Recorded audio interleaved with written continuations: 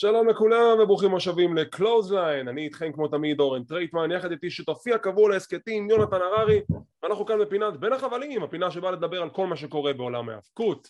אז כן, כמו שפרסמנו בפייסבוק, אנו מתנצלים על העיכוב בפינות השבוע, היה הרבה עבודה אנשים, אנחנו בני אדם, היה הרבה עבודה, אבל זה לא אומר שאנחנו נפסח על סיקורי השבוע, במיוחד בשבוע כל כך נהדר, כמו שקיבלנו השבוע בעולם ההאבקות, עם פרק של Monday Night Raw שאנחנו פשוט חייבים, אבל חייבים לדבר עליו. יונתן, מה שלומך? אני קצת נרגש, אולי פשוט נתחיל עם ציון? נתחיל עם ציון, יאללה, בוא, ציון ל-Monday Night Raw, מה דעתך על העידן החדש של טריפל אייץ'? 8. הופה, איזה ציון. אני אתן לו 7. מה? אני נותן לו 7. אני גם אגיד לך למה, כי גם יש בציון גם הרבה גם התלהבות ופשן וזה, כי שוב, זה לא היה פרק מושלם, אבל זה פרק ראשון אחרי הרבה מאוד זמן, שהיו הרבה קרבות, לא קרבות חוזרים, הרבה מתאבקים ראינו בזירה שגם מקבלים זמן, מחלקת נשים שפתאום נראית כמו איזה... מחלקת נשים. זר פרחים פורח באביב. שמע, נהניתי. אני חושב שהפרק הזה של רוע היה פרק של רוע שאנחנו לא רגילים לראות, כי זה היה כל כך שונה. כל כך שונה, ומשהו שהיינו צריכים כבר מזה הרבה זמן. אני תוהה רק אם הפרק הזה אומר, כאילו כמובן יש את הקלישאה של כדורגל, טביעת אצבע של מאמן, אז פה זה הורגש. עכשיו השאלה אם זה משהו שעכשיו ימשיך, או שזה, אתה יודע, טריפל אייץ' בא ואומר, אוקיי, קודם כל תצוגת תכלית, תצוגת נוכחות, אני פה, אבל מתוך היכרות איתו וגם עם NXT, מה שהוא עשה זה כנראה ימשיך פחות או יותר ככה. תראה, שאלת $1,000,000 של טד דיביאסי, האם מה שקיבלנו הפעם זה מה שאנחנו הולכים לקבל כשאנחנו ממשיכים הלאה? ואם באמת זה מה שאנחנו נקבל, רבותיי, גבירותיי ורבותיי, אנחנו בעידן נהדר של האבקות. אני עכשיו מכתיר אותו בתור The Wrestling Era. זהו, זה הקייש פרייז שלי, The Wrestling Era. ולפני שנתחיל, אם כבר אנחנו זורקים מחמאות ושבחים ל-Monday Night Raw, בואו נדבר ישר על הרייטינג. הרייטינג לתוכנית, הם קיבלו חתיכת פוש לקראת התוכנית מבחינת רשת USA Network, הם נתנו להם שעה ראשונה ללא פרסומות, שתבינו מה זה אומר. הפרסומות זה כסף, זה כסף ל-WWE, זה כסף לגופים שמפרסמים במהלך התוכנית, זה כסף לרשת השידור שמשדרת את התוכנית של Monday Night Raw, והם החליטו לפרגן ל-WWE, לא, אנחנו רוצים שתצליחו, קחו שעה ראשונה עלינו בלי פרסומות, רק שעה רצופה של האבקות, זה בדיוק מה שהם קיבלו, והאימור הזה הצליח, כי לראשונה מאז חודש אפריל, לא רק שמגיעים לרייטינג מעל 2 מיליון, הם מגיעים ל2,200,000, פחות או יותר, וזה אולי הרייטינג הכי טוב שלהם מזה 1.5 אם לא יותר. וכמה הם בדרך כלל? נעים מ1.5 מיליון עד גג 1,900,000, ובדרך כלל זה ממוצע של 1,600,000, 1,700,000, זה הגיע ל2,200,000, 2.2 מיליון. עכשיו אני רוצה להתייחס רגע לעניין הפרסומות, כי כן, ברור לי שזה הכל כסף, וככה הרשתות חיות והתוכניות והכל, אבל אני רוצה להתייחס למשהו אחר. שעה בלי פרסומות,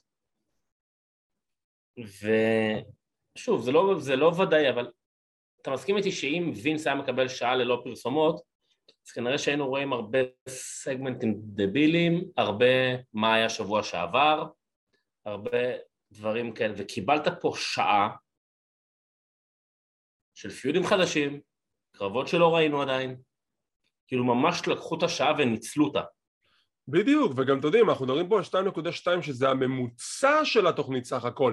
אני לא נכנס אפילו לפרטי פרטים של כמה היה בשעה הראשונה, שעה השנייה, שעה השלישית, אבל אם זה 2.2, תהיו בטוחים שהם הגיעו לרייטינג של לפחות בשיא שלו מעל 2.5 לדעתי. וגם אם לא, להגיע לממוצע של 2.2 זה אומר שהקהל ישר רצה לראות מה קורה אחרי שווינס הולך, ועובדה, הוא קיבל למה שהוא רצה והוא נהנה. אני מאוד מקווה שגם הרייטינג הזה ימשיך בשבועות הבאים. אני, גם סאמר סלאם, קרה לי בדיוק מה שקרה לי עם Monday Night Raw, קמתי בבוקר, ניסיתי להימנע מספוילרים, אמרתי אני אראה יותר מאוחר, אני אראה זה, ובשלב מסוים לא יכולתי, כי אחרי סאמרסלאם, היה לי כל כך ברור שמאנדי נייט רו גם הולך להשתנות, רצתי לראות, כאילו, לא... זה כל היופי, בן אדם. WWE נותנים לנו סיבה לצפות בהם ולא לקרוא ספוילרים ישר על ההתחלה. טוב, אז אם כבר חפרנו עוד לפני שהתוכנית בכלל התחילה, בואו נדבר על מה שקיבלנו הערב ב-Monday Night Raw. אנחנו מתחילים עם The Man, בקי לינץ', ופה אנחנו צריכים להתייחס למשהו שלא דיברנו עליו בסיקור סאמרסלאם, כי אני מאוד כנה איתכם, אני ממש לא שמתי לב שהיא נפצעה, I swear to God. לא יודע איך פספסתי את זה, אבל בקי לינץ' פרקה את הכתף במהלך הקרב שלה עם ביאנקה, לא יודע איך פספסתי את זה, מתנצל מראש בפני בקי לינץ' ואלו שכנראה גם ירשו לנו בתגובות בקבוצה בפייסבוק, לא, I didn't see it, I swear to God.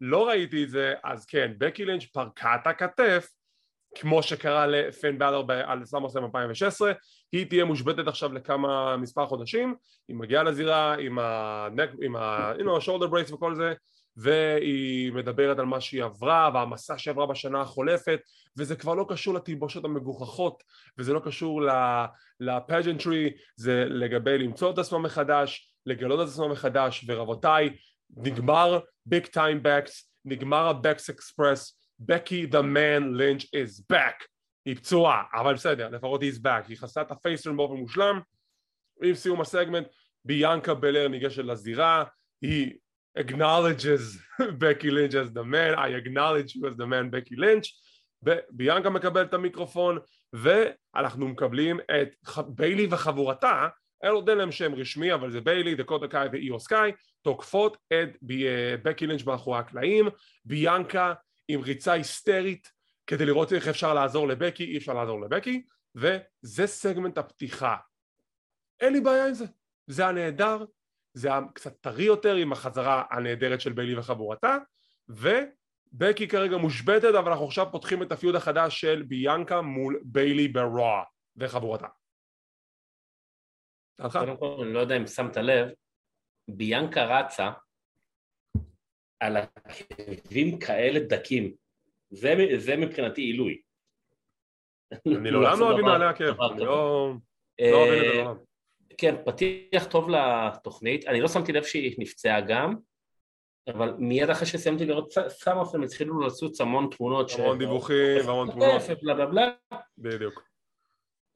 היא עשתה פסטן יפה, דיברה יפה, סוג של העבירה את הלפיד לביאנקה, גם סוג של הפנים של המחלקת נשים בעצם. אני מאוד סקרן לאן הולכת ביילי וחבורתה, כי זה 3 דמויות שכל אחת מהן זכתה בתארים, ויש לה אגו, וסביר להניח שאם ביילי תזכה מתישהו או תפסיד לביאנקה, זה מיצור שם איזה משהו. אני מאוד אוהב דרך אגב את השינוי קטן של איו סקאי, אני מת עליה, אבל השינוי תלבושות קצת, היא קצת נראית קצת יותר לוקו כזאת. אנחנו ניכנס לזה יותר בהמשך שנתעמק בקרב שלה, וגם יש לי גם משהו להוסיף לגבי משהו שיצא לי לדבר עליו בפודקאסט של גברים בטייץ, שדיברנו על סיקור סאמרסלאם שמתקשר לאיו סקאי ודקוטה קאי בנושא הזה. עכשיו, בואו נדבר על השיקום מחדש של אליפות ארצות הברית. אנחנו מקבלים וידאו עם JBL בתור הפרשן, מכל האנשים JBL, והוא מדבר על אמריקה, and this is America, ואנחנו עושים דברים גדולים באמריקה, ואין דבר יותר גדול מאשר אליפות ארצות הברית, השושלת שלה, החשיבות שלה, זה מדהים איך טריפל אייג' ראה את אליפות ארצות הברית, ראה שהיא שמורה לרסיסים, ואמר לא, אני לא מוותר, תביאו לי דבק מגע, אני הולך לתקן את הדבר הזה, והוא התחיל את התיקון בצורה, אני כמעט בכיתי, אני swear to God, אני כמעט בכיתי, לאור העובדה, עד כמה הוא מנסה להחזיר, ואני הולך לדחוף את המשפט הזה עד כמה שאני יכול, להחזיר עטרה ליושנה. הוא רוצה לשקם מחדש את אליפות ארצות הברית, אני גם מאוד בטוח שהוא יעשה אותו דבר לאליפות הבין יבשתית, שכבר גונטר עושה עבודה נהדרת איתה דרך אגב, אבל האליפות הזאת הייתה צריכה את זה, היא הייתה כל כך צריכה את זה, שמישהו ייקח אותה בידיים ויחבק אותה ויגיד לה זה בסדר, אני עכשיו כאן, אנחנו נדאג לך, והיא מקבלת פה שיקום לא רק בחבילת וידאו נהדרת ופנטסטית, אני מת על ההפקה של WWE, אלא גם בהכרזה שהערב יתקיימו 2 קרבות משולשים טריפל פרט, שהזוכים בקרבות האלו ילחמו אחד נגד השני, הזוכה מקבל קרב אליפות ארצות הברית בשבוע הבא מול בובי לשלי. אין, בשנייה וחצי שיקמת את האליפות הזאת והחזרת חשיבות לאליפות הזאת. קרב ראשון של הערב, טריפל פרט, AJ סטיילס נגד דמיז, נגד מוסטפא עלי. קניתם אותי, זהו, כבר בשמות האלו קניתם אותי מחדש. קרב נהדר, קרב כיפי, אני זרוק פה מילה על הקהל של יוסטון, you suck, אתם קהל כל כך גרוע, אתם לא מגבים לכלום, והדברות הגעתם לסיום, שהסיום הגיע שמוסטפא עלי עושה את ה-450 ספלאש על מיז, ואז הוא כזה, הוא נוחת עליו, מקבל כזה ריקו שכאילו... הוא נוחת ישר לסטיילס קלאש, כן, כמו טרמפולינה כזה, ואז AJ סטיילס תופס אותו לסטיילס קלאס על מיז, מצמיד, AJ סטיילס מעפיל לקרב שיכריע מי ילחם נגד בובי לשלי. איזה קרב כיפי, פשוט כיפי. הקהל של יוסטון, אני אגיד עוד פעם, יסק. ואני משאיר את זה כי זה PG. תראה, האליפות ארצות הברית, דיברנו עליה כבר כמה פעמים, שאנחנו מקווים שיעשו איתה משהו. אז הייתה באמת ריצה די יפה של... תיאוריה. של פריסט. גם של פריסט, נכון. אבל גם זה עדיין לא היה לגמרי זה, ואז היא שוב נזרקה קצת. ואז הגיעה תיאוריה, ודיברנו על זה, וואו, הוא מחיה את החגורה וזה, ואז העבירו אותה לבובי לשלי, ושוב הזיזו את בובי לשלי הצידה, כאילו הרגיש ששוב זרקו אותה קצת, תראה מה וידאו אחד יכול לעשות. ברגע שהם יראו שהולכים להיות 2 קרבות משולשים על זה, אני הייתי כל כך מבסוט עד ישר אמרתי, וואו, זה מגניב, זה לא היה הרבה זמן, זה יחזיר את החגורה, ואתה יודע מה עשיתי באותו ערב אחרי שהילדה הלכה לישון, נכנסתי לנטוורק וראיתי את ה-best matches של אליפות ארצות הברית, כי זה ישר עשה לי חשת. מעולה. זה ישר עשה חשק, וככה צריך לעשות. איזה קרבות היו שם במיטב של אליפות ארצות הברית? בסדר, אני תמיד תוהה עם המיטב הזה, מי בוחר את המיטב הזה? וינס מקמן, מי בוחר את זה? היה שם הרבה ג'ון סינה. אוקיי, אתה יודע מה? יאמר, ניתן את כבודו יוקם מונח במקומו, ג'ון סינה ב-2015 שהוא זכה באליפות, עשה עם החגורה הזאת עבודת קודש, באמת. האתגר הפתוח שלו אחד מהדברים הטובים שהיו בארגון הזה, ואני כל כך מחכה שמישהו יחזיר את הדבר הזה באותה צורה, של לתת הזדמנות לכוכבים צעירים שלא קיבלו הזדמנויות עד עכשיו, הזדמנות על האליפות, זה יכול לעבוד, אבל צריך את הבן אדם הנכון, ואני לא חושב שזה מישהו כמו לשלי, עם כל הכבוד לבן אדם. אתם רוצים שמשהו כזה יהיה ממש טוב? הכי כן איתך? אני רואה מישהו כמו AJ סטיילס עושה את הדבר הזה. את ה-Open Challenge של ה-US נלחם שבוע אחר שבוע נגד הכוכבים, נותן קרבות מעולים. אני רואה את זה קורה. אם כבר הולכים לקונספט הזה. כן, כן, אני בעד לגמרי. זה באמת היה כמו איזה משב מרענן כזה, שפתאום אתה אומר, תראה מה עושים עם זה בערב אחד. 2 קרבות משולשים, תענוג. נשמח לי לשמוע אתכם בתגובות שלנו, מה אתם חשבתם על הקרב הפותח ב-Monday Night Raw, מה אתם חשבתם על חבורה של ביילי וחבורתה כמובן, תגידו לנו גם ביוטיוב ובקלוזליין קהילת ההפקות של ישראל בפייסבוק. מכאן אנחנו עוברים ללוגן פול, סרטון קצר שהוא אומר שאני עוד אחזור, כי חתמתי על חוזה רב שנתי, אתם תראו אותי מתישהו פארט טיימר, בסדר גמור, כאילו שמע, אם הוא לא יהיה כוכב באופן קבוע זה הגיוני, אין לי בעיה עם זה, מה שכן, כמו שאמרנו, נתנו לו שבחים, הסלבריטאי המתאבק הכי טוב שהיה בחברה, מסוקרן לדעת באמת מי יהיה הפיוד הבא שלו, אני לא חושב שזה יהיה עוד דמז, נראה לי כבר מיצינו את זה. כן, נראה לי אני כבר מרשה לעצמי להגיד, בעידן החדש, לא יתחנו את זה עוד פעם. תלוי באיזה נסיבות, נראה לי שבנסיבות כמו לוגן ומקאפי, זה כאילו יגיע פעם וכנראה ברסלמניה הבאה או משהו כזה. או ברמבל, לוגן פול יכול להתחרות ברמבל לדעתי, ואז הוא יודח על ידי מישהו באיזשהו ספוט סנסציוני. כן. I call it, אני מאמר על זה עכשיו. בקי לינץ' מאחורי הקלעים עם רופאים ואדם פירס, בודקים את הכתף שלה, תביאו לי קרח, תביאו לה קרח. רעיון עם ביילי, למה תקפת את בקי לינץ'? וביילי אומרת, מה, חשבתם שיהיה את המטרה שלנו? יש לנו תוכניות הרבה יותר גדולות מזה. ואיך שהן יוצאות מהנקודה שנמצאת בהם, מהחדר ההוא, The Usos נכנסים, respect, יש איזשהו משהו שם, נראה לי מגניב, והאוסוס עושים רעיון קצר שהם ילחמו נגד משפחת מיסטריו על אליפות הזוגות הערב, בקרב המרכזי.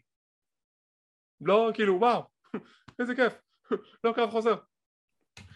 אורייט, מקבלים את סף פרקן רולינס, יוצא לזירה, מדבר על מה שקרה בסאמרסלאם, שנמאס לו מרידל, נמאס לו מאורטון, נמאס לו מהחיים, והוא רוצה את רומן ריינס, הוא רוצה קרב מול רומן ריינס, הוא רוצה את האליפות המאוחדת, הוא אומר שהוא הבן אדם היחידי שיכול לעצור אותו, ש-The Street Profits יוצאים החוצה, הם באים להתעמת איתו, ישר על ההתחלה לא היה לי מושג מה קשור אחד לשני, ורולינס מתחיל לגעור בהם ולצחוק עליהם על זה שהם הפסידו, יש טיזינג על פירוק ביניהם, הם מחליטים אוקיי בוא נעשה ונייר מספריים על קרב נגד רולינס, בא שופט ומתחילים 1, 2, מונטז זורק את המיקרופון לאנג'לו, לוקח את השופט, גורר אותו לזירה וגונב את הקרב.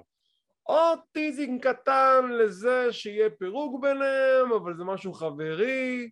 האם אנחנו כן נקבל איזשהו פירוק לדעתך לפני שניגש לקרב? אז זהו, אנחנו כבר דיברנו על הפירוק כמה פעמים, שכאילו מדברים על זה, וזה מרגיש איזה סוג של הכנה, כן. איך הוא גנב לו את זה, שכאילו נורא סקרנתי שיראו את דוקינס, את התגובה שלו או משהו, שלא יראו. ולא יראו אותה. לא יראו את התגובה. והוא גם לא היה לצד הזירה, הוא פשוט הלך. נכון, שזה גם מוזר. כן, קצת מעניין. אבל רולינס, ריינס, זה כבר משהו שמזמן אמרתי שאני נורא רוצה לראות. תשמע, מאז הרמבל אנחנו מדברים שאולי אנחנו רוצים לראות את זה עוד פעם, ונכון לעכשיו אני לא חושב שאנחנו נקבל את זה, לא בקונטקסט של האליפות המאוחדת, אם באמת הכיוון הוא זה שדרו מקנטייר ינצח את רומן ריינס בקרדיף, אבל נראה. נראה מה יהיה. אז יש לנו קרב בין סף פרקן רולינס למונטז פורד, קרב טוב, לא אגיד שלא, סיום הקרב רולינס מנצח סוג של נקי, ועם סיום הקרב הוא רוצה לתקוף את מונטז פורד, אנג'לו דוקינס מגיע להצלתו של מונטז, סף רולינס עוזב. ושוב, אנג'לו דוקינס עוזר לחבר שלו למרות שהוא רימה באבן נייר מספריים. השאלה היא אבל, לאן זה הולך? עכשיו אני יותר מסוכן לדעת, האם הם הצליחו לשרוד ולהישאר ביחד, או שכן יהיה פירוק בין The Street Profits, וזה למעשה היה עוד אבן אחת בדרך הזאת. אם אני זוכר נכון, במהלך הקרב הם גם דיברו עליו כמה הוא טוב כמתאבק יחיד. זה הסיפור. מוכרים לך אותו שהוא מתאבק יחידים טוב. כן, מעניין. מעניין נראה באמת מה יהיה. אורייט, הקרב הבא. אלכסה בליס נגד אוסקה. למה? אין לי מושג. אבל כמובן שהקרב הזה זה קטליסט לעובדה שביילי וחבורתה תוקפות את שתיהן, ביאנקה בלר מגיעה לעצור אותם, וקוראת תגר לא משנה מי מהחבורה של ביילי, כשאיו סקאי אומרת יאללה, I'll step up, תנו לי, אני אקח גבר, אני אקח את זה. עליי. וזה הקרב בהמשך התוכנית, איו סקאי נגד ביאנקה בלר. קניתם אותי. אתה חושב שאולי ביילי וחבורתה זה סוג של הטוקסיק אטרקשן של המיין רוסטר? אולי הם יחיו את הזוגות נשים, היא תלך על האליפות? קודם כל, אין לי בעיה עם זה. דבר שני, כאילו, זה לא, למרות שזה מן הסתם נראה שדקוטה ואיו סקאי הם כינורות שניים לביילי, זה עדיין מרגיש לי כאילו זה שווה כוחות, כי אתה יודע, אם איו שוואי כזה בא, אני אלחם נגד ביאנקה, זה עדיין נראה שיש שם היררכיה שהיא שוות ערך, ואני רוצה לראות איך הדינמיקה הזאת מתקדמת בהמשך התוכנית ובהמשך הסטורי ליין הזה. אני דווקא רוצה שההיררכיה תישאר כאילו זהה ושוות ערך, מאשר שביילי המנהיגה ואני אקבל את ההזדמנות על אליפות הנשים, ואתם תלכו על אליפות הזוגות אם היא אי פעם תחזור. נראה? אורייט, יש לנו את הקרב המשולש הבא שלנו, דולף זיגלר נגד צ'אד גייבל וטומאסו צ'מפה. רק שלושת השמות האלה לבד, אתם אומרים לי שהם בקרב אחד מול השני? אני יודע שאני אקבל פה קרב נהדר, וקיבלנו פה קרב נהדר, צ'אד גייבל עם השתיק שלו של השיש, thank you, וזה, כמו תמיד זהב על המיקרופון. יש קטע בקרב שהוא וצ'מפה עושים דאבל טים על זיגלר, ואז גייבל אומר לו, אתה תקשיב למה שאני אומר לך, צ'מפה עושה לו שוש, וזה, אני מתתי באותו רגע. צ'מפה, נראה לי שהוא ילתר את זה, אבל זה היה אדיר. סיום הקרב, תומאסו צ'אמפה מנצח, והוא יילחם נגד AJ סטיילס בקרב שיקבע מי יילחם נגד לשלי בהמשך התוכנית. מה דעתך על הקרב? אני בכל הסקטים האחרונים, אני כל הזמן מקטר על מה שעושים עם צ'אמפה. כן, עכשיו אתה עדיין מקטר על מה שעושים בצ'אמפה? עכשיו, הייתי כל כך מבסוט, כי סוף סוף עשו איתו משהו, ואני חושב שהוא גם יהיה האלוף הבא. קודם כל אני יודע שהוא וטריפל אייץ' יש ביניהם איזה משהו, ולדעתי הוא יהיה האלוף הבא, והוא יכול להיות אלוף מעולה. אני כבר רואה אותו, אתה יודע, כמו עם החגורה של NXT, מסתובב איתה ככה במין נצלב כזה, ועם הפרומואים שלו על כיסא עם החגורה. אני בעד שיתנו לו את זה. אני מאוד בעד שיתנו לו את זה, אני לא יודע אם זה יקרה שבוע הבא, אבל אתה יודע, הוא עכשיו זוכה באליפות ארצות הברית, הוא פתאום מקבל את הפוקוס, אז קודם כל כמה דברים קורים. א' כל, מה קורה עם The Miz? מיז ידוע עם ההיסטוריה שלו שהוא בוגד ביותר שותפים משון מייקלס, אז הוא יבגוד בצ'אמפה, זה יוביל לפיוד ביניהם, כנראה. איך מיז יקבל את זה מבחינת הסטורי ליין, שתומאסו צ'אמפה עכשיו יהיה אלוף ארצות הברית? האם הוא יהיה סוג של המנג'ר שלו? האם הוא יקדם אותו שינסה לקחת לו את החגורה? זה גם כן אינטריגה מעניינת. נכון. ואם אנחנו כבר מתייחסים למה שאמרת, שטריפל אייג' אוהב את צ'אמפה, בואו נדבר על הפיל שבחדר. לא לשכוח, לפני כל השינוי בהיררכיה, היו סטורי ליינינג כבר מתוכננים, היו כיוונים מסוימים שנגיד לצורך העניין וינס מקמן רצה שאנשים ספציפיים יקבלו פוש מסוים. עכשיו שההיררכיה משתנה בארגון, אז מה קורה לאותם אנשים שאמרו להם, היי, אתה הולך לקבל את הפוש, אז הנה מגיע טריפל אייץ' וכבר אנחנו רואים שכמה דברים משתנים בצורה אחרת ממה שחשבנו. נכון. לדוגמה, תומאסו צ'אמפה. לפני שבוע, שבועיים אפילו, אם אתם הייתם אומרים לי שתומאסו צ'אמפה ינצח בקרב משולש, ינצח את AJ סטיילס, כן, ספוילר, וילחם נגד בובי לשלי, אליפות ארצות הברית בשבוע הבא, הייתי אומר לכם, you're out of your mind, אתם חיים בסרט. ותראו מה קורה, לא רק שהוא גם ניצח והולך להילחם נגד לשלי, יש אפילו סיכוי אמיתי שהוא ינצח את לשלי. תראה מה חשיבה בריאה גם יכולה לעשות, כי צ'אמפה, אני כל הזמן קיטרתי שבסדר, גם אם הוא עכשיו, בהתחלה קיטרתי על זה שמה עשו איתו, היה אלוף NXT, היה אלוף מדהים, ומה עכשיו נותנים לו? לתת גיחות של תקיפה על מוסטפא עלי וזה. ואז הוא כאילו קודם, והוא הפך להיות הסיידקיק של המיז, שגם בא פעם טריפל אייץ' הגיע, פתאום הוא כבר נהיה איזה פקטור בסאמרסלאם, הגיע רו, בום, הוא מתמודד מול סטיילס.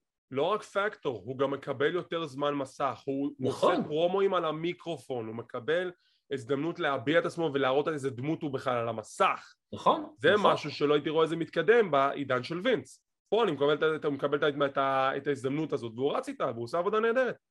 ותראה גם איזה פשוט זה, כי הבן אדם מתאבק טוב, אז תראה איזה פשוט זה לעשות את זה. כן, רק בגלל שמישהו היה עקשן לפני כן, והוא לא ראה את הדברים. תחשוב עכשיו מה קורה... עקשן למה? תחשוב עכשיו מה קורה אם מישהו כמו קיפלי עדיין היה בארגון. טריפל אייץ' נכנס, קיפלי עכשיו היה אלוף עולם. כן, כנראה. אורייט, יש לנו פרומו של אדג' ובוא נדבר רגע על אדג'. אני חושב שאנחנו דיברנו על זה אולי קצת בהסקט שלנו עם ניר אלהרר, אנחנו דיברנו על זה בקצרה גם בהסקט עם גברים בטייץ, ואני חייב להגיד את זה, סורי, אדג' כבר לא. אדג' מהבחינה של אני לא מבין את הגימיק שלו כשהוא עשה את ההיל טרן, הוא עושה את הפייס טרן וכאילו מה, באת עם חולצה משנת 2009? כאילו אוקיי, אז עכשיו אתה פייס, נלחם נגד ה-Judgment Day. אני מצטער, כאילו חביבי, מיצינו. אני לא רואה מה הטעם בלהמשיך את זה. אם אדג' אמר שהוא לא נשאר לו יותר מדי קרבות, אז אני לא מעניין את הכיוון שלו מול ה-Judgment Day. זה לא מעניין אותי. גם כל מה שהוא מנסה לייצג עכשיו זה משהו ששוב, אם זה היה קורה לפני עשור, אז הייתי קונה את זה.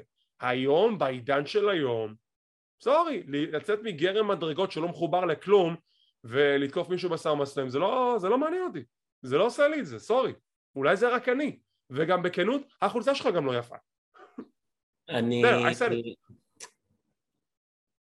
אני הבעיה שלי שהשוני בין הסאמרסלאם לבין הפרק של רו הוא גדול מדי. בסאמרסלאם הוא כאילו יצא נקמני וזועם ורוצה זה, ופה הוא פתאום הגיע אחרת כבר, כאילו הם אמרו, אוקיי, מה שהיה בסאמרסלאם לא טוב, בואו שנייה נזיז את זה הצידה, וזה קצת מאבד אותי, וגם קצת גורם להרגיש כזה טוב, כאילו, די, אתם קצת סוחטים עליו. הוא כזה אומר, אני הולך להשיג את הנקמה שלי על Judgment Day, ואני הולך להרוס את מה שאני בניתי, אוקיי, סבבה, כאילו... לא, אבל כן, אבל לא... זה לא סיפור שאני עד כדי כך מושקע בו, כמו שעד עכשיו לא הייתי עד כדי כך מושקע ב-The Judgment Day מהרגע שזה הוקם. לא יודע, כן. כאילו כן נתתי לזה צ'אנס לראות לאן זה מתקדם, ואז הבנתי שזה לא מתקדם משום מקום. לא הבנתי מה המניע של אדג' בתור היל. למה בעצם הוא עשה את ההיל טרן? למה באמת הוא הקים את Judgment Day? כדי להתעלל בקהל שלא נתן לו רק פידבק חיובי מאז שהוא חזר? לא הבנתי. לא יודע, אני קצת פחות התחברתי לאדג' בכל הקונספט הזה, וגם בפייסטון שהוא עשה עכשיו.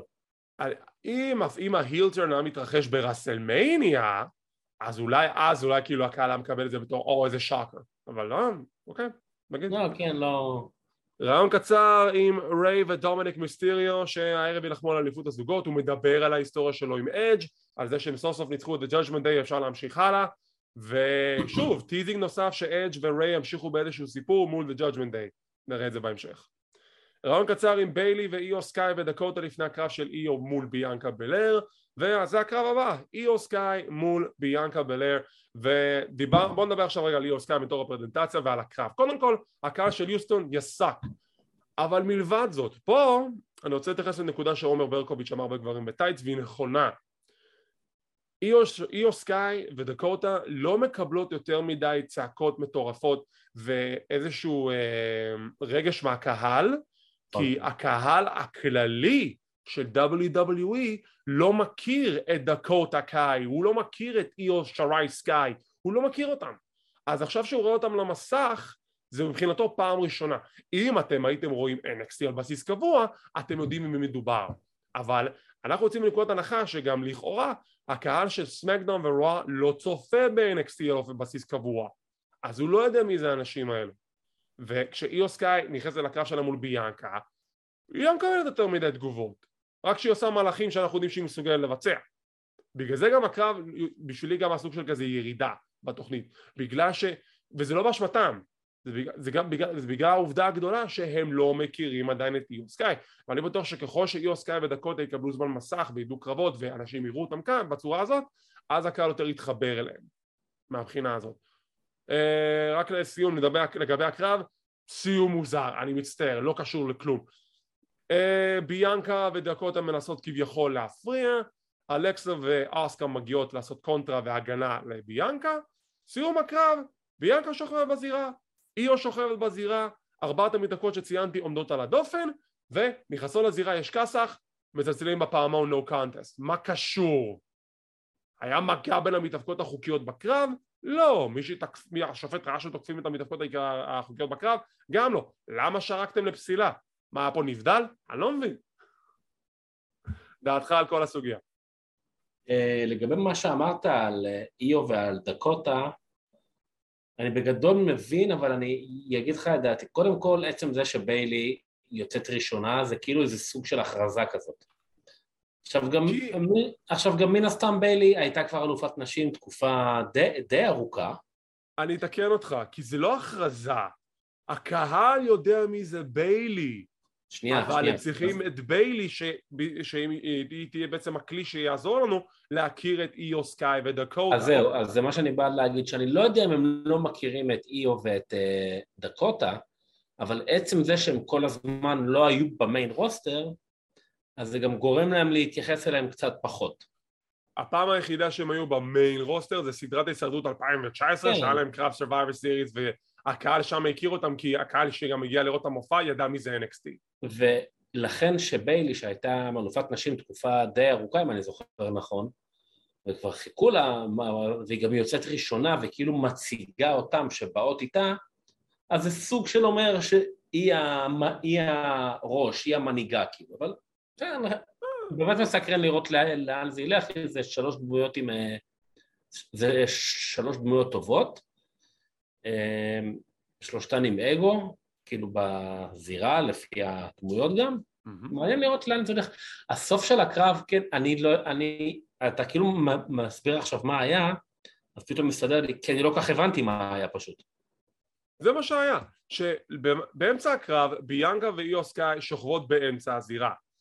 אלכסה ואסקה עומדות על דופן אחד, מתווכחות מהצד השני עם דקוטה וביילי, ואז פתאום כולם נכנסות לזירה, רבות אחת עם השנייה, אף אחת לא נוגעת בביאנקה ובאיו, השופט מסמן לפסילה, no contest. מה פסילה? קרה משהו? כן, זהו, לא, כאילו, עד עכשיו שמסברת את זה, לא באמת הבנתי מה היה שם.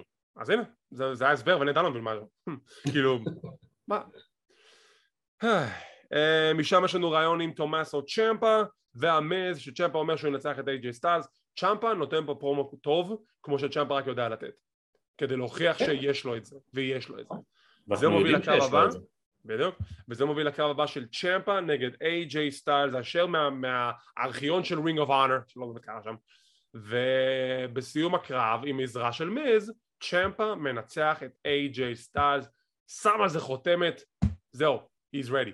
שבוע הבא נגד לשלי, רעיון קצר עם לשלי שגם כן נותן פרגון לצ'מפה, he's a brother, הוא מתאבק טוב, אבל הוא לא ינצח אותי, עדיין עצם העובדה שהוא הכיר בצ'מפה, זה אומר ששבוע הבא יהיה לנו קרב צמוד ולא חד צדדי, אני מקווה.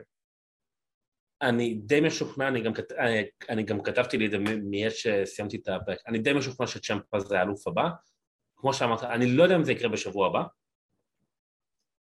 אבל הוא האלוף הבא, אני רואה אותו כבר נכנס עם החגורה בהצלב.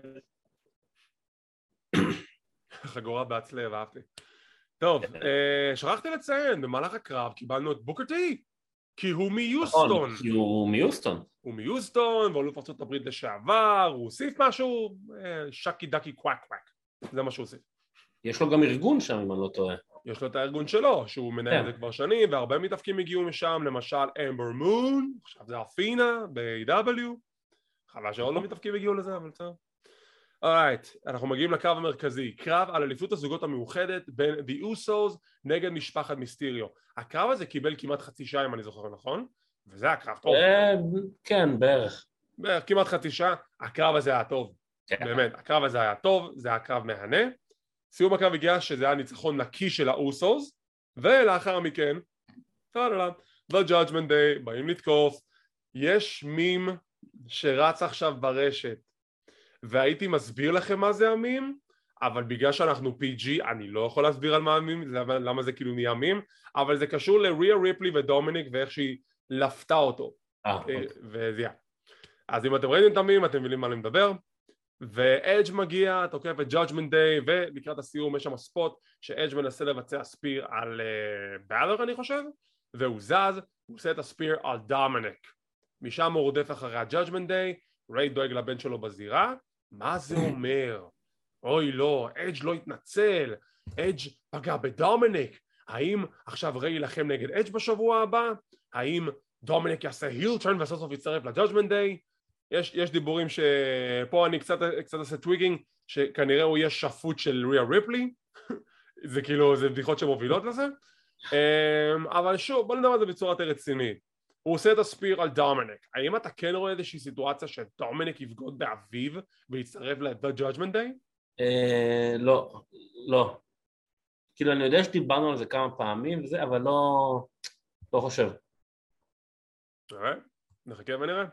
אז זה היה הפרק של Monday Night Raw, וכמו שכבר אמרנו בתחילת ההסקט שלנו, עידן חדש, משב רוח מרענן, כל כך כיף לראות דברים שונים בתוכנית, לא קיבלנו שום דבר דומה לדברים שהוא בעבר, חוץ מדבר אחד, שזה כמובן העובדה שהיה את הפסילה בקרב של ביאנקה מול איו, שלא היה באיזה שום היגיון, תנו לי הסבר הגיוני, אני אקבל את זה, לא היה שם שום הסבר הגיוני.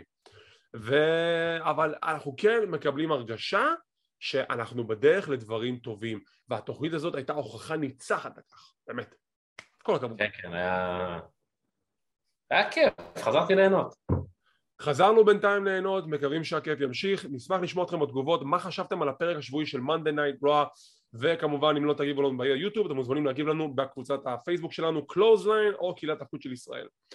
אורייט, אנחנו עוברים מכאן ל-NXT. NXT עם עוד פרק נהדר עם כמה קרבות אליפות בפרק אחד דרך אגב, ואנחנו פותחים עם קרב מרובע על אליפות הזוגות של NXT. רגע. בוודאי. משהו חשוב. NXT בדרך כלל זה פרק של שעה 25, שעה וחצי. אוקיי. זה היה פרק של שעה 50. זה פרט משמעותי. מישהו פה פרגן. אתה יודע שאתה עושה פיקצ'ר פיקצ'ר, זה מה שאתה מקבל. זה הבייבי שלו.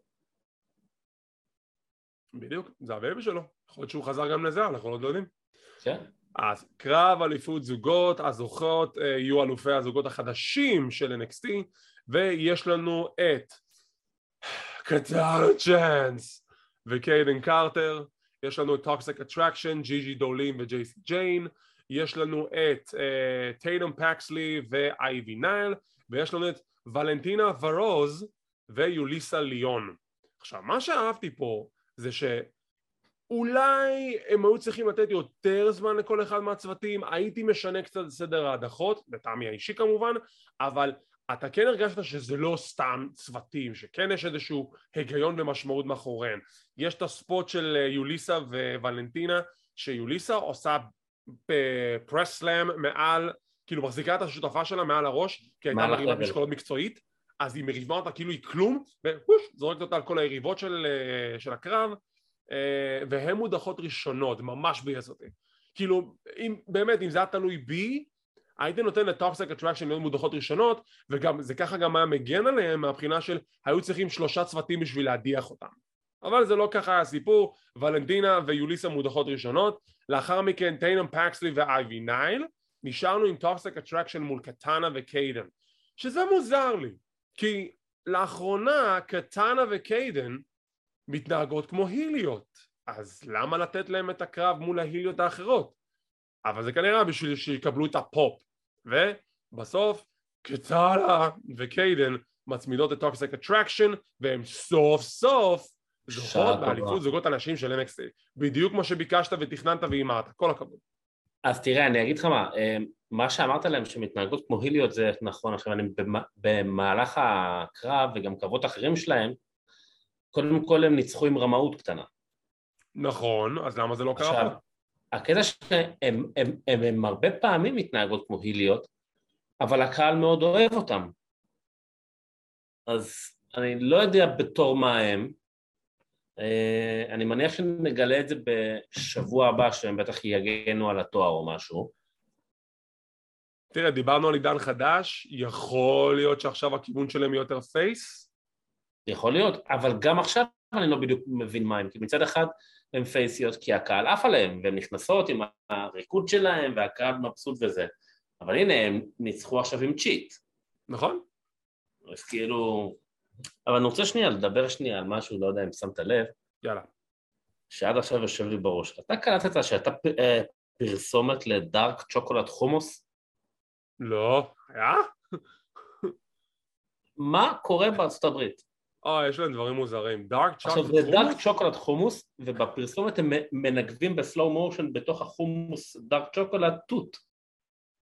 אומייגאד. בדיוק. זה כל כך מוזר. וואו, זה מוזר שאפילו כתבתי את זה. דארק צ'וקולד חומוס. לא. אוקיי, בואו ננסה לצאת מהטראומה הזאת. רעיון מאחורי הקלעים עם ברוק ג'נסן וג'וש בריגס, אלופי הזוגות של NXT UK, תחזירו את האליפות הביתה.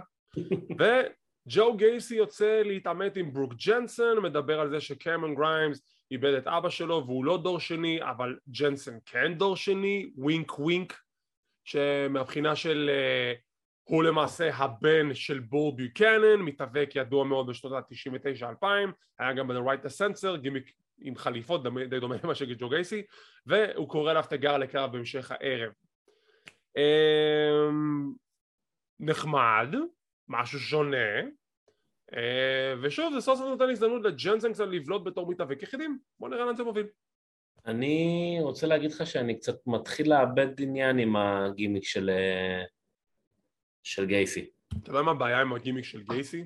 אני אוהב אותו אישית בתור מתאבק, הגימיק אבל אני קצת מתחיל לאבד אותו. אתה יודע מה לא בסדר בגימיק של גייסי? מה? קודם כל אמרתי, זה ברי ווייט 2.0. נכון, הוא גם נתלה הפוך בחבלים גם. מה ההבדל בין איך שברי ווייט עושה את זה לבין איך שג'ו גייסי עושה את זה? You gotta make me feel, man. You gotta make me believe. ברי ווייט גרם לך להאמין שהוא באמת ברי ווייט, הבחור מהסוואמפ של פלורידה עם המשפחה המטורפת שלו. גייסי מגלם דמות של הגימיק שלו, והוא לא באמת נותן לך להרגיש שהוא באמת ככה. גם אתה רואה כשהוא מדבר עם ג'נסן הוא מדקלם, וזה לא טבעי. כן. דרך אגב, בנימה הזאת אני רוצה רק להוסיף שלפי אתרי החדשות יש סנקציה חדשה מאחורי הקלעים, WWE הולכים לאפשר למתאבקים שלהם יותר ביטוי חופשי ולא רק תסריטים כל הזמן. זה דרך אגב הורגש גם ברוב וגם ב-NXT האחרון, זה הורגש כבר. זה הורגש, וככה זה צריך להיות, כי שוב, אתה יכול לקרוא טקסטים, אבל אתה צריך גם להביא את המשהו מעצמך לדמות הזאת, ולפעמים גם הטקסטים הכתיבה לא טובה. אז אם אתה יכול להביא משהו מעצמך כדי לגרום לזה לראות יותר טוב, למה לא? גייסי לא מרגיש לי טוב כי משהו שם לא מתחבר לי בטקסט שלו בדרך שבו הוא מעביר את המסר.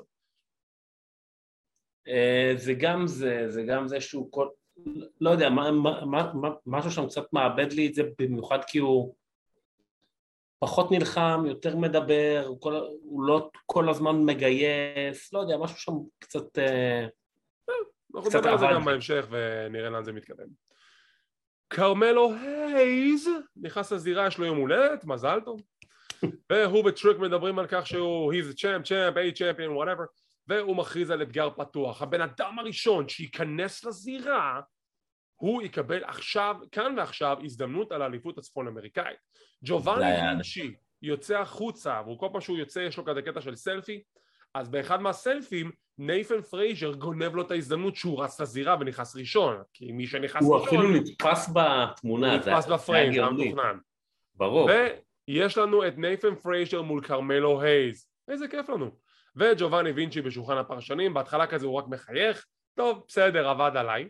קרב טוב מאוד של פרייזר וקרמלו הייז, אני רוצה עוד מזה. סיום הקרב מגיע שהם עושים אפחה על שולחן השדרנים, שופכים קפה או תה על ג'ובאני, שמתעצבן, מתערב בקרב שהשופט לא רואה, זורק את ניית'ן פרייזר מהפינה העליונה, זה מוביל למהלך הסיום של קרמלו הייז, מצמיד את פרייזר, שומר על האליפות, עם סיום הקרב, ג'ובאני תוקף את ניית'ן פרייזר, מחייך, ויש לנו פיוט חדש. דעתך. אני רוצה לראות את הקרב, אבל זה שוב, אני חושב שזה הקרב הכי מהיר שראיתי ever. זה לא ראית כלום, הם מסוגלים להרבה יותר. וואו, תקשיב, הם פשוט כאילו יש להם פתיל בטוסיק. זה לא... פתיל בטוסיק, יפה, אהבתי, PG. ממש, כאילו, למה טוסיק ישבן, זה מותר, לא? אמרתי, כל הכבוד, זה PG, כל הכבוד. זה באמת היה קרב כל כך מהיר, או כמו שאתה אומר, אתה לא יכול למצמץ. זה באמת, קרב מעולה, תן לי לראות מזה עוד, שזה קצת ימשיך ביניהם, נהדר, באמת נהדר. אמן. אורייט, משם יש לנו את חתימת החוזה להיטווייב בעוד שבועיים, אם אני זוכר נכון, בין JD רולנד מקדונלד לברון ברייקר, שאני מניח שעוד אני מחפש את המפתחות הרכב שלו. אז חתימת החוזה, JD, אתה יודע, זה לא מה שאנחנו רגילים לשמוע ממנו, כי אנחנו מכירים אותו מ-NXT UK, אבל אני כן נהנה מהדמות שלו, מהעובדה שהוא פסיכופת קצת, מהעובדה שהוא אומר, אני יכול לנתח את האיברים של ברון ולפגוע בו בכל דרך שאני רואה לנכון, בין אם זה הכתף, בין אם זה הזרוע, בין אם זה הרגל. יש משהו בדמות שהדליברי של JD מקדונה ממש ממש עושה טוב על המסך, ואני נהנה מלראות את הדמות שלו על המסך. ברון ברייקר, חד ממדי, I'll smash you, I'll break you, לא אכפת לי מה אתה מביא, I'm gonna smash you. כזה, אוקיי, בסדר, יש לך משהו להוסיף, I'm gonna smash you, אוקיי, בסדר, אוקיי. הבנו ברון, הבנו. סיום החתימת חוזה, ברון חותם על החוזה, מעביר את זה ל-JD, JD עושה משהו מחריד, וזה גם לא, זה לא דם מזויף, זה אשכרה דם אמיתי, הוא נוקב לעצמו באצבע, כדי שידמם והוא חותם בדם, ואז אתה רואה את היד שלו רדת, וזה היה אמיתי. למה עשית את זה? חתיכה משוגע. למה? לא, הרעידה, אני לא חושב שהרעידה... זה נראה כאילו זה אמיתי. מבוימת, אבל...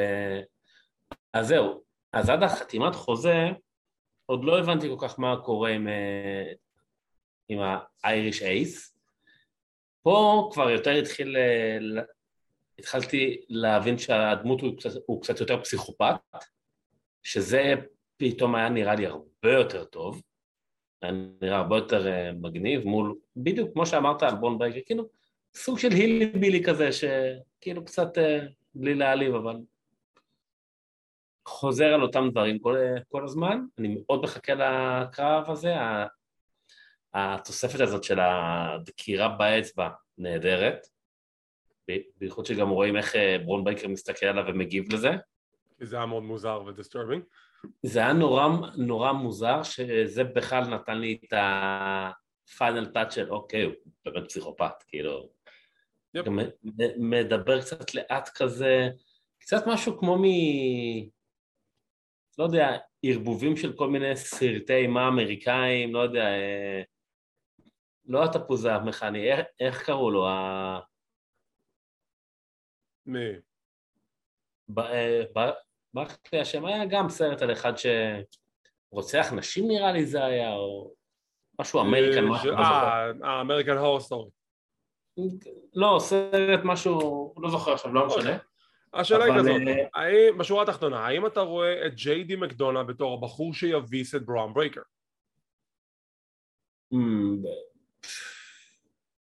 שאלה מעניינת, לא יודע. אני יכול לראות את ג'יי די עושה את זה ונהיה דגאי, אבל את האמת, אני לא חושב שזה יקרה. אני חושב שעדיין הם עוד לא המציאו את הבחור שינצח את ברון ברייקר. אני עדיין מתבאס על העובדה שזיגלר לא קיבל ריצה ארוכה יותר מהאליפות, ואתה יודע מה היה מצחיק? שהוא תוכנן לריצה ארוכה עם האליפות, ואז פשוט התכנון היה למה הוא ניצח בטייק אובר? שכל הפוינט הייתה שעכשיו תהיה לו ריצה, כבר הכינו פרומו, אוקיי? הכינו פרומו ששודר ברוע למה קורה עכשיו עם כהונת האליפות של דוב זיגלר אחרי שהוא ניצח בטייק אובר. מה קרה? הוא מפסיד לברון ברייקר ברוע אחרי. אז מה עשיתם את הפרסומת? כן, זה היה קצת מבאס. וינץ וההחלטות המשוגעות שלו.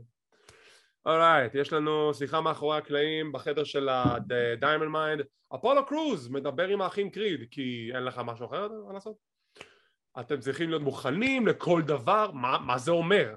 אני הבנתי מה זה אומר. לא, אני לא הבנתי מה זה אומר. מה אתה אומר לזה? אז יש לי שאלה. כן. אפולו קרוז, אחרי שבאמת הייתה לו דמות, אני לא התחברתי אליה, אני יודע שמתה כן, הנסיך הניגרי והכל. אז מה הקטע שלו? עכשיו, הוא פשוט מסתובב ב-NXT, מחייך לכולם נחמד ונותן להם כפות על הגב, כאילו של מידוד, מה... אתה שואל את הבן אדם הלא נכון, כי אני לא הבנתי למה בכלל עשו לו את זה.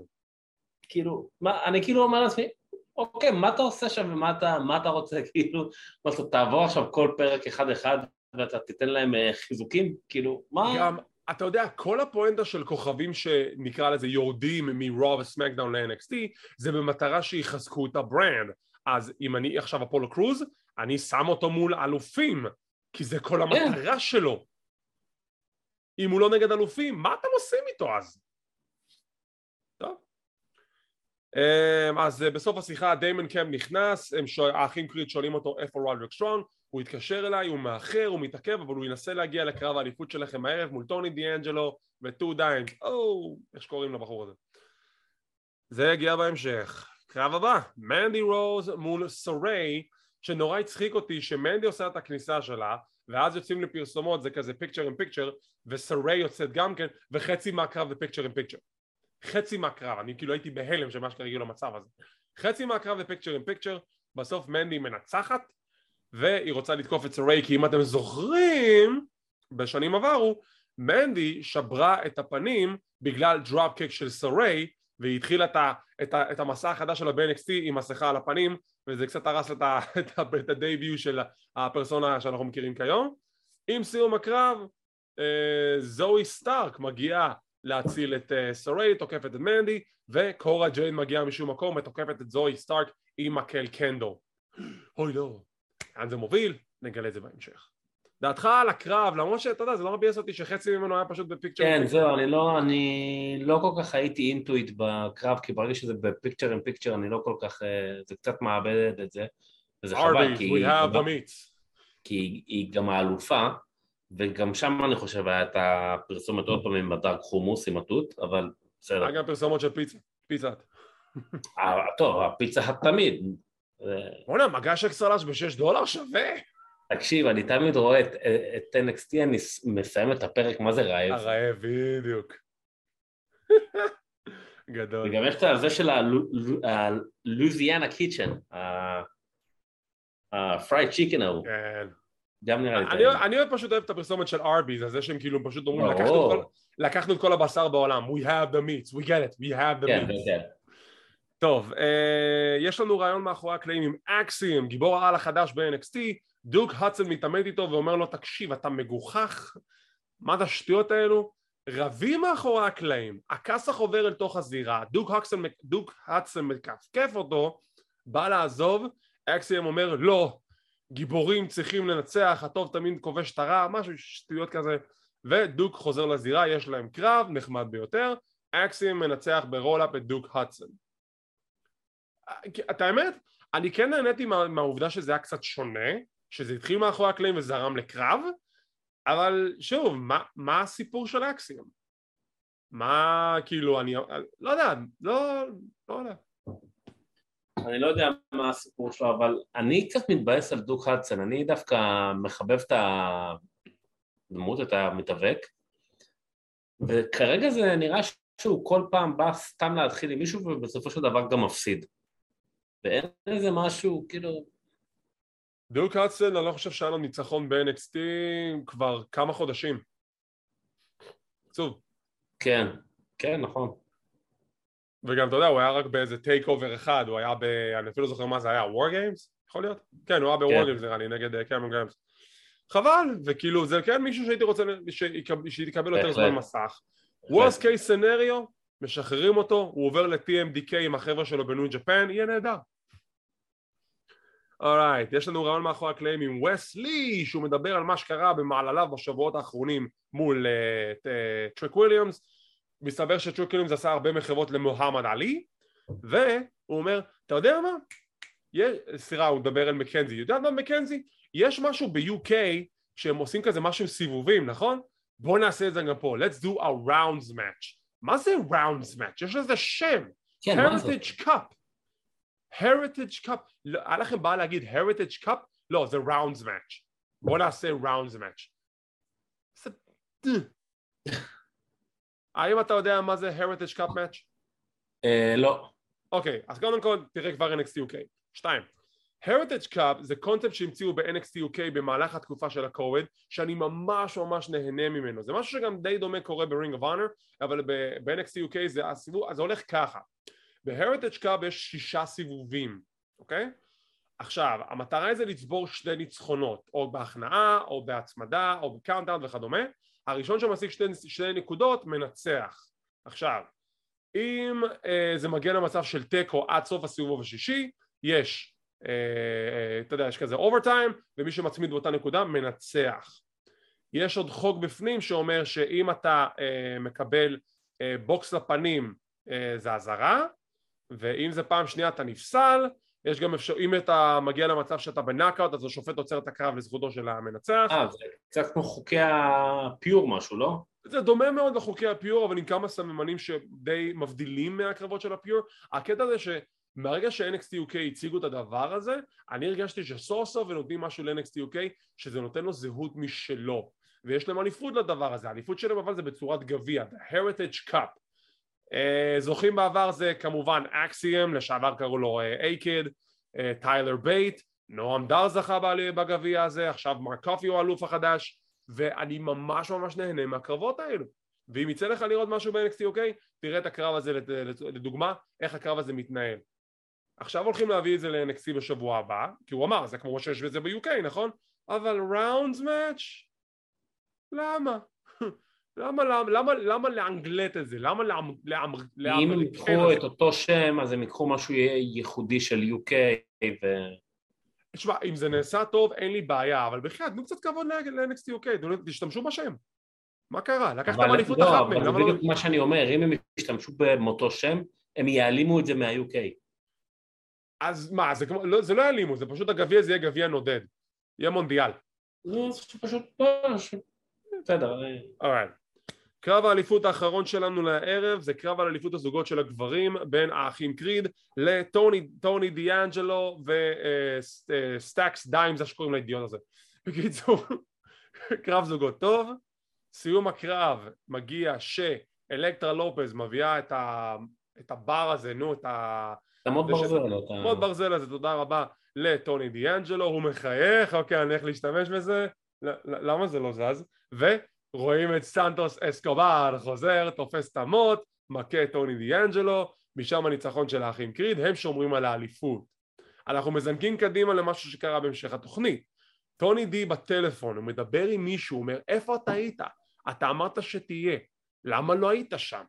מתעצבן עליו, זורק את הטלפון אל הלוקר. סנטוס מתקשר אליו, או מסביר לו, תקשיב, בוא נהיה כנים, אני לא יכולתי לעבוד בשבילך, ואתה לא יכולת לעבוד בשבילי. בוא נסגור את זה בינינו. והם קובעים שיחה 1 על 1 בשבוע הבא, כנראה זה יהיה קרב סטריט פייט בין שניהם בלבד. לא יודע, בוא נראה לאן זה מתקדם. אבל בוא נדבר על הסוגיה יותר גדולה. מי היה הבחור שטוני דיאנג'לו דיבר איתו בטלפון? ואני יכול להגיד לך... אנחנו שואלים מי זה? אנחנו יודעים מי זה, נכון? ברור. נו, יאללה, אני אתן לך את הכבוד, תגיד. מי? רודריק. ברור. כי זה הכל כך הגיוני שזה הוא. אנחנו לא גילינו את זה, אבל אנחנו בטח נגלה את זה בשבועות הבאים.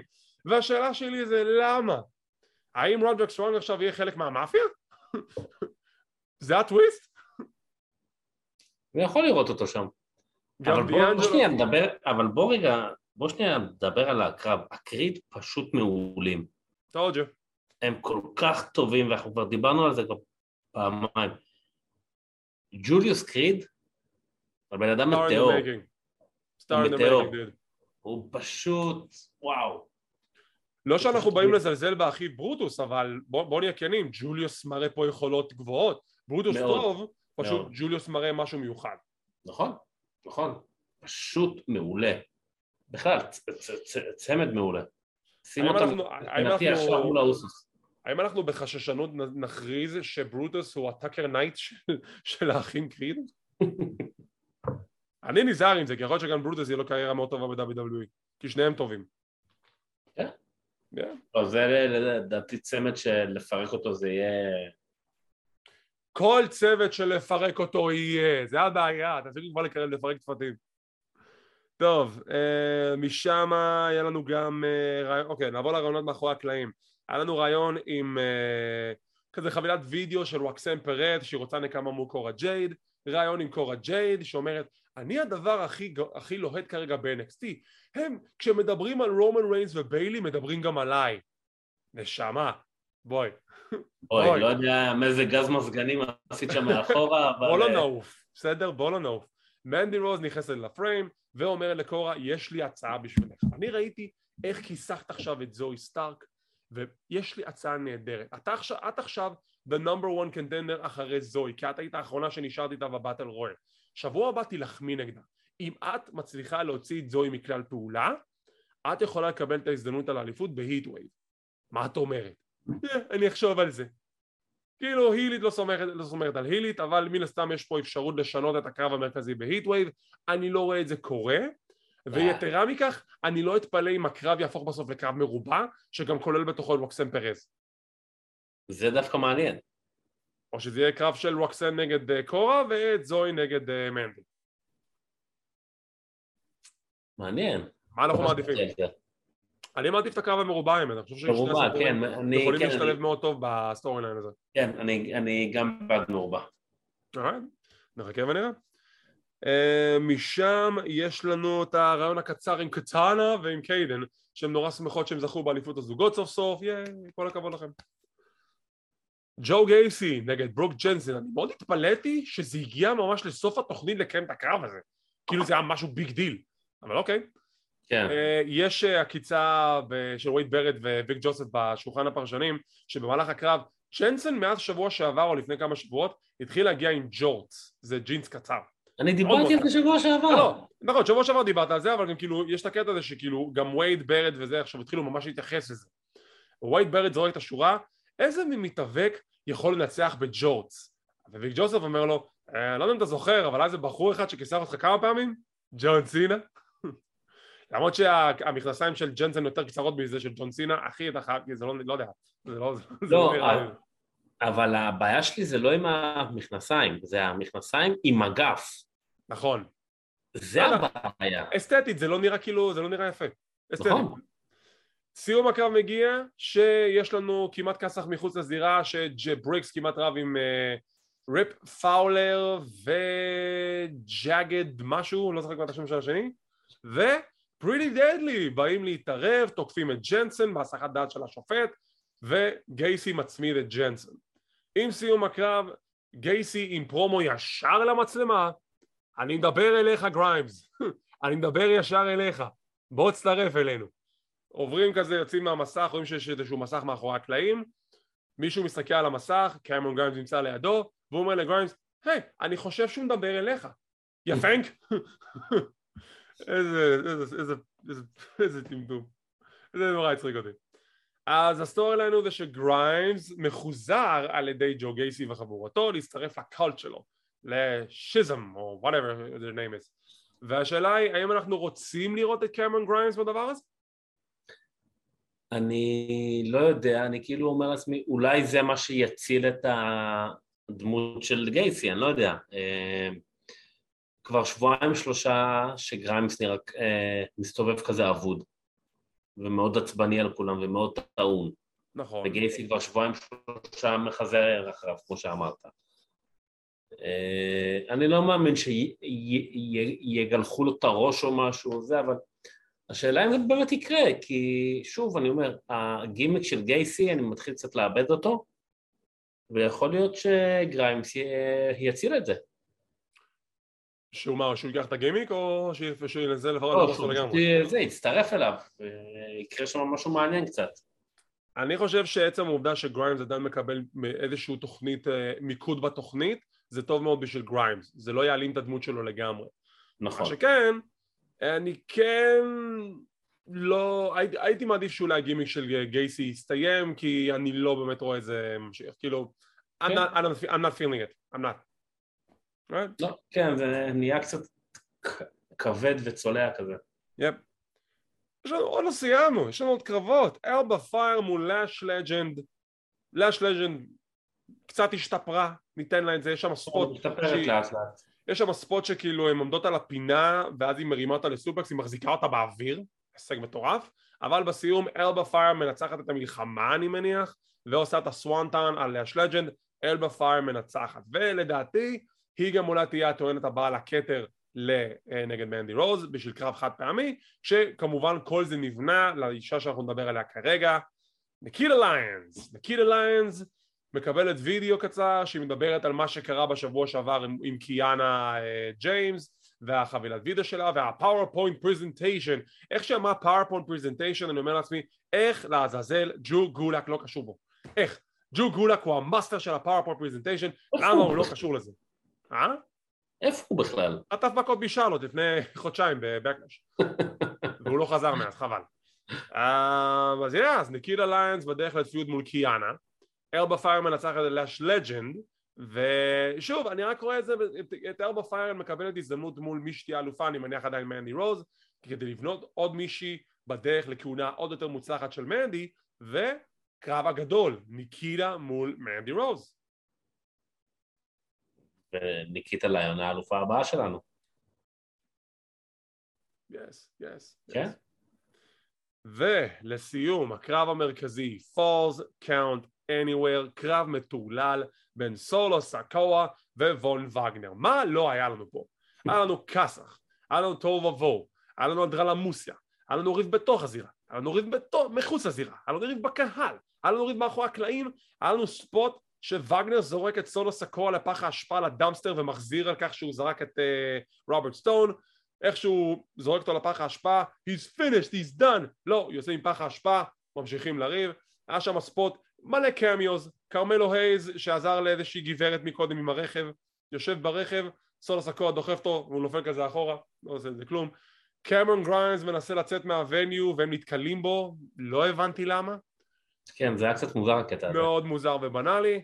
סיום הקרב, סולו סקואה מצליח להנחית את וגנר על מדרגות הברזל, משם הוא משכיב אותו על שולחן השדרנים, סמואן ספלאש, 1, 2, 3, סולו סיקור מנצח את וגנר. אחלה מיין איבנט. קרב טוב. אתה קולט שיש לנו עכשיו 2 תוכניות שונות להקליט, שבשניהם היה קרב שמעורב בו פח אשפה? מי המאמין? איזה צירוף מקרים. אולי בגלל זה עשו את זה. עכשיו השאלה הגדולה היא, סולו סיקור, לאן פניו מועדות? כי כשהוא הגיע בהתחלה, עד ההפסד שלו לגונטר, הייתי אומר לך, תקשיב, תבנו אותו, שהוא ינצח את ברון ברייקר. עכשיו, הוא הפסיד לגונטר, הוא לא זכה באליפות הצפון אמריקאית, אתה יכול עכשיו לבנות אותו לכיוון של ברון ברייקר, אבל אתה יודע, לי זה כבר מרגיש של, הוא לא צריך את זה. אתה יכולים להעביר אותו לבלאדליין. נכון. הוא לא צריך כבר להיות ב-NXT, זהו, he's ready. כי בהתחלה חשבתי אולי על צפון אמריקאית, אבל זה די ברור עכשיו, לפחות לדעתי, שווסלי הולך לקחת את זה. ולגבי ברון ברייקר, בדיוק כמו שאתה אומר, גם במהלך הקרבות שלו, או בסגמנטים איתו, מתייחסים אליו כבר ואל הקשר שלו אל הבלאדליין. אז בואו נפסח על ברון ברייקר, ופשוט תעבירו אותו לשם. כאילו, זה כל כך מתאים כבר. אלא אם כן רוצים לעשות איזה משהו מטורף, אז אתה יודע, הוא מצטרף אליהם ופתאום קורא תיגר על רומן או משהו, לא יודע, אבל הוא צריך להיות שם.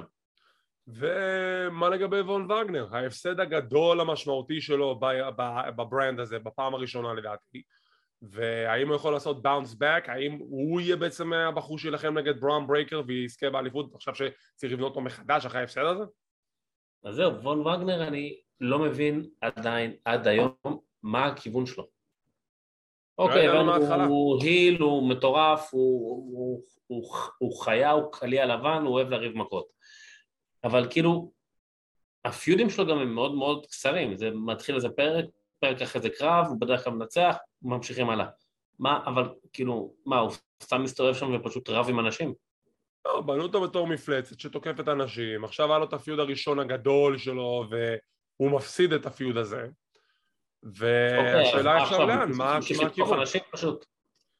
כנראה שעכשיו הכיוון יהיה, לדעתי הכיוון שלו אם זה לא עוד המשך פיוד עם סולו סיקור, שאני לא חושב שיקרה, ואני לא רואה אותו עכשיו עובר לרו וסמקדאון, כי שוב, לדעתי סולו סיקור צריך לעבור עכשיו לסמקדאון, להצטרף לבלאדליין. אני כן רואה אותו מנסה לבנות עצמו מחדש, והוא מישהו שיכול כן להיות איום לגיטימי לברון ברייקר, כי אני לא חושב שההפסד הזה ידרדר אותו יותר מדי. השאלה אם אנחנו באמת רואים אותו בתור הבחור הבא, לא נראה לי, אבל אם עוד איזה ביגמן שיש את זה בברנד, I'll give him a break. breaker. טוב, סיכום הפרק, אחלה פרק, קרבות טובים, ציון מ-1 עד 10?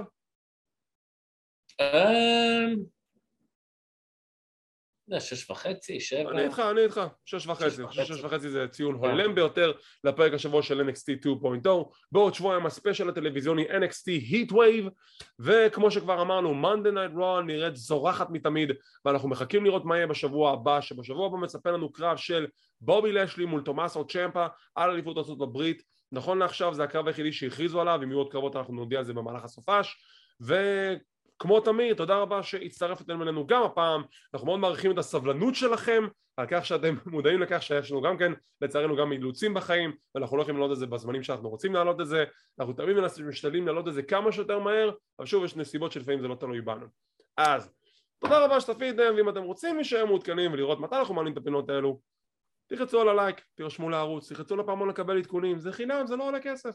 כמו כן אנחנו זמינים בפודקאסט קלוזליין, אנחנו באפל אייטונס, פודבין, ספוטיפיי, גוגל פודקאסט, אודיו אדבול, סמסונג ועוד רבים טובים. תודה רבה שוב ליונתן הררי שהצטרף עליי גם הפעם, אנחנו נשוב אליכם במהלך הסופש עם סיקור AEW Dynamite בפינת מדליקים את הדינמיט, עוד כמה חדשות וידיעות, בשבת פינת בין החבלים נוספת עם סיקור AEW Rampage כי אתם ביקשתם ו-Friday Night Smackdown, ואנחנו אפילו הולכים לעלות סיקור של הלילה האחרון, המופע האחרון של The Nature Boy ריק פלר. וואו! דווקא היה שם כמה דברים מעניינים שאפשר לדבר עליהם, וכמה דברים שאנחנו צריכים לדבר עליהם. אורייט, אז תודה רבה שצפיתם, שמחים שהאזנתם, מקווים שנהנתם, ושיהיה לכם אחלה סופש, ונתראה בעוד פינה של קלוזליין.